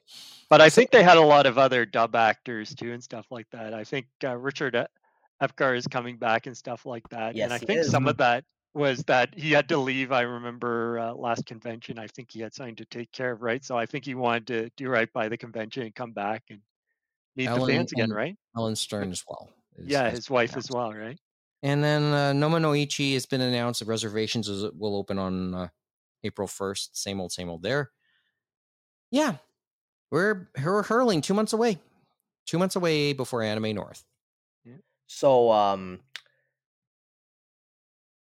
the Thursday before AN, Man on a Mission is going to be performing in Toronto. So I could see them popping up in the con in some capacity. I don't know, because I think the next day they have to be in New York to do another show. Literally the next day? Like they're performing on Friday in New York? Yeah, like basically they're doing a lot of shows like back to back, and just it looks like they're pumping them through the cities, and then they have small breaks in between. Like they have a small break before they get to Toronto, and then they have to do these shows back to back kind of in succession. So they then do Toronto and then have to be in New York the next day almost, it feels like. Okay. Like next day or the next day after. But still, it's like you have to move quick. Because my suspicion on that was because last year's musical guest, they did a thing where they performed in Toronto on Thursday, but then they did hold a panel and like a fan thing on like Friday and Saturday or something like that. Yeah, I don't think they'd be able to do that with the way I saw that schedule for them, unfortunately. So, okay, but I'll take a quick look as we're talking. Anyway, but yeah, so there's a couple thoughts for Anime North. A couple more things we want to go through before we finished off tonight. Just quickly in brief. You brought this up, James. Carrie Pamu got married. Well, that was actually Kevin. Oh, it was Kevin who brought it up. Oh, yeah, that's right. It was Kevin. Mm-hmm. Who was it? Shono Hayama. And I didn't realize it when initially, but until I read the credits, he was a commentator on Terrace House. But I know he's become a well-known actor. I think he did Terrace House back in the day when he wasn't quite as well known. He's known now.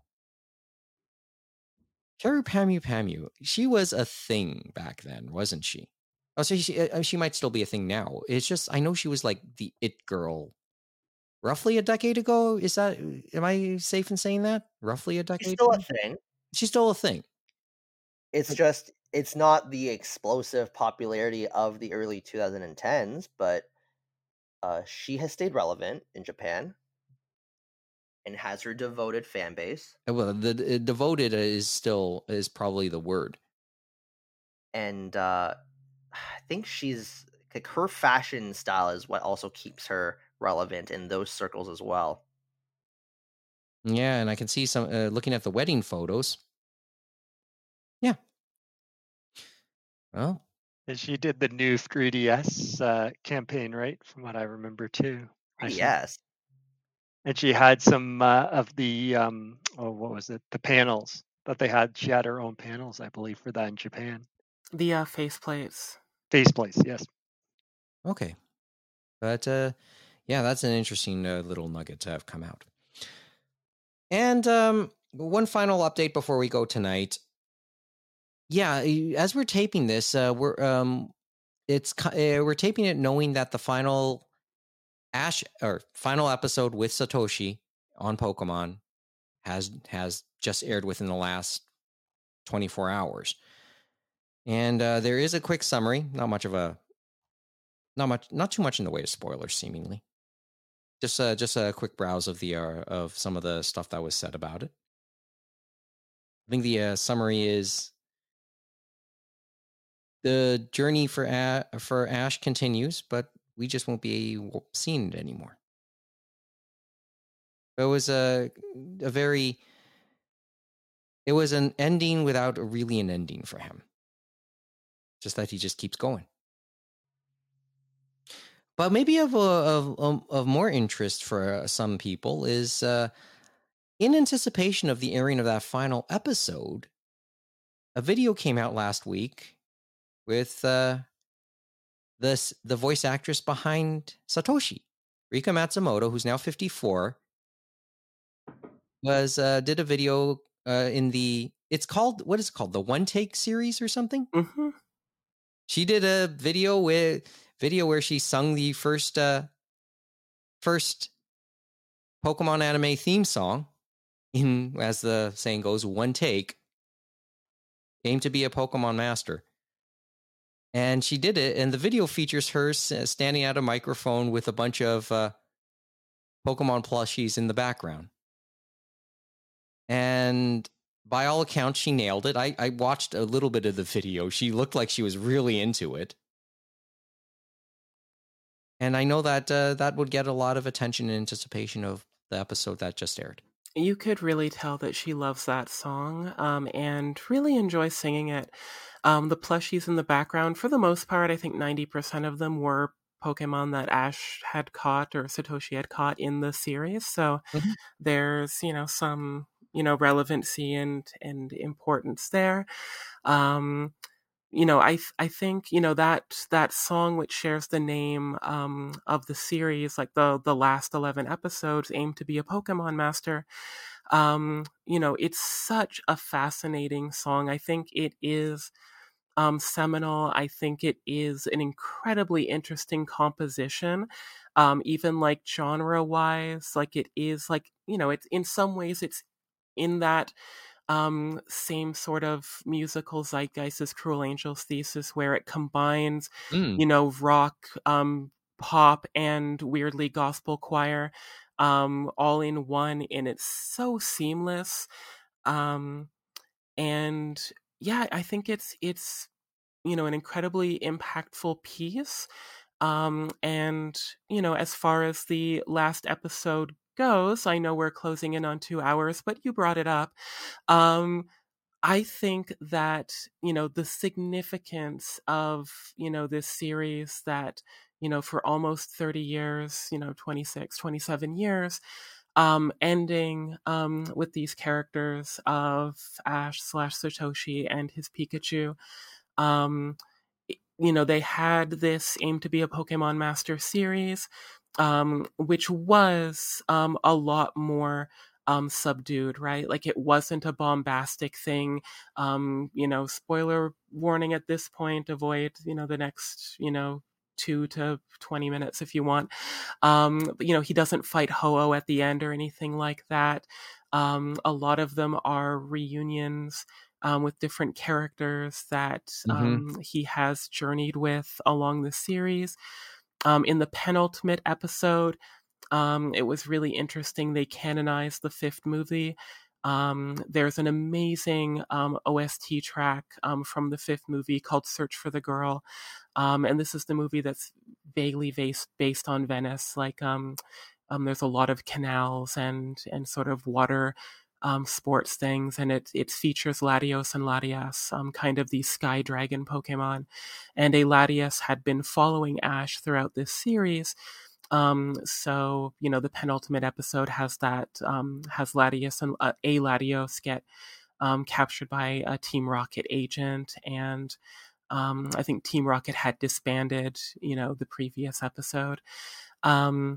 And at the end of the episode, it's a different set of Latias and Latios, but we get some shots of characters that Ash met in that fifth movie, along with that OST track from that movie, which is fairly rare for the anime series. Like, it doesn't reference the movies almost at all, including like a human character and a Latias that transforms into a human character that people pair romantically with Ash a lot. So that was a really special moment.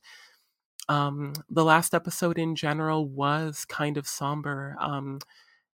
Misty and Brock leave pretty.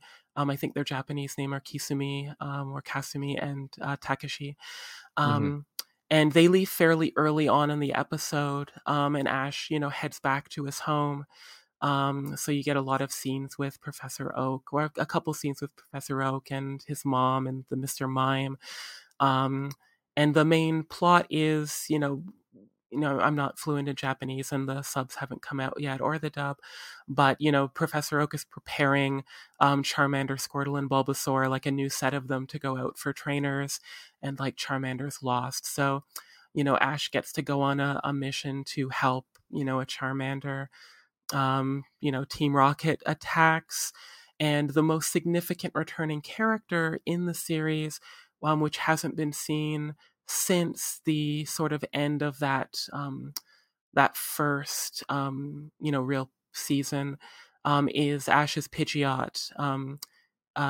Returns in a fairly emotional, quick, oh my god, but emotional, because Team Rocket captures Pikachu in one of the electrical proof nets, but because Ash is just kind of hanging out near home, he doesn't have any of his other Pokemon with him.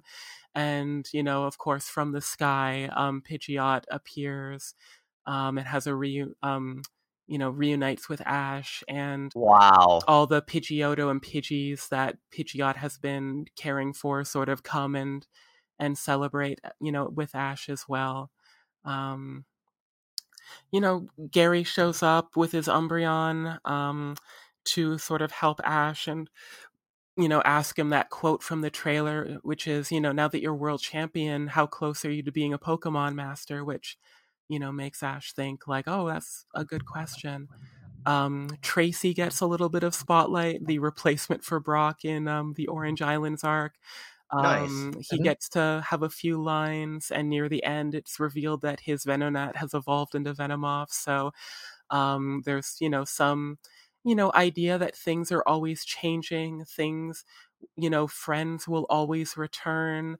New friends will always be made. So it's not a bombastic episode, but it ends on like, that continuing journey sort of, feel, but also the question that, or the answer that Ash comes to as far as, what is a Pokemon master. It's very, cheesy and corny, but it's kind of nice. And it's, it's for him, it's to become friends with all the Pokemon that he can, or probably all of them.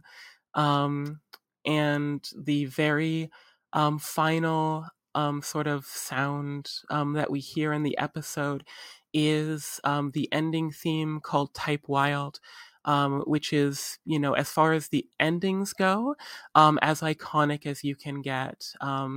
They released an English version of that song to sort of help with English education in Japan, which was interesting because, like, it includes the localized names like Pallet Town and everything. It's an excellent, like, it's so well.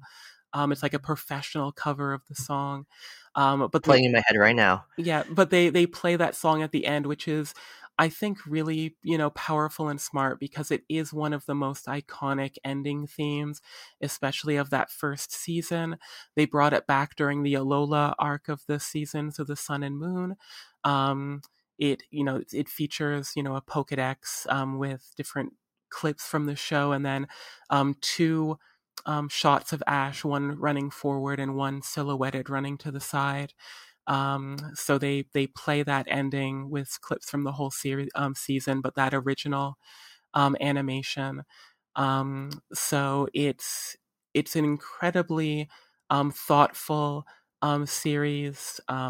Japan was advertising this with this huge display in, I think, Japanese subways. We knew about the advertising.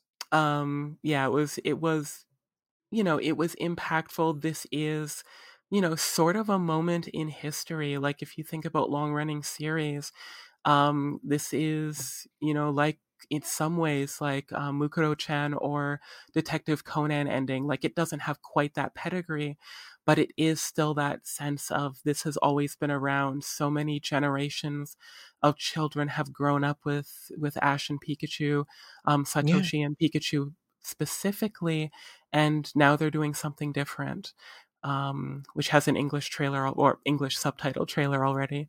So yeah, it's in so many ways not just the end of an era, but the end of a legacy when it comes to Satoshi / Ash and his Pikachu.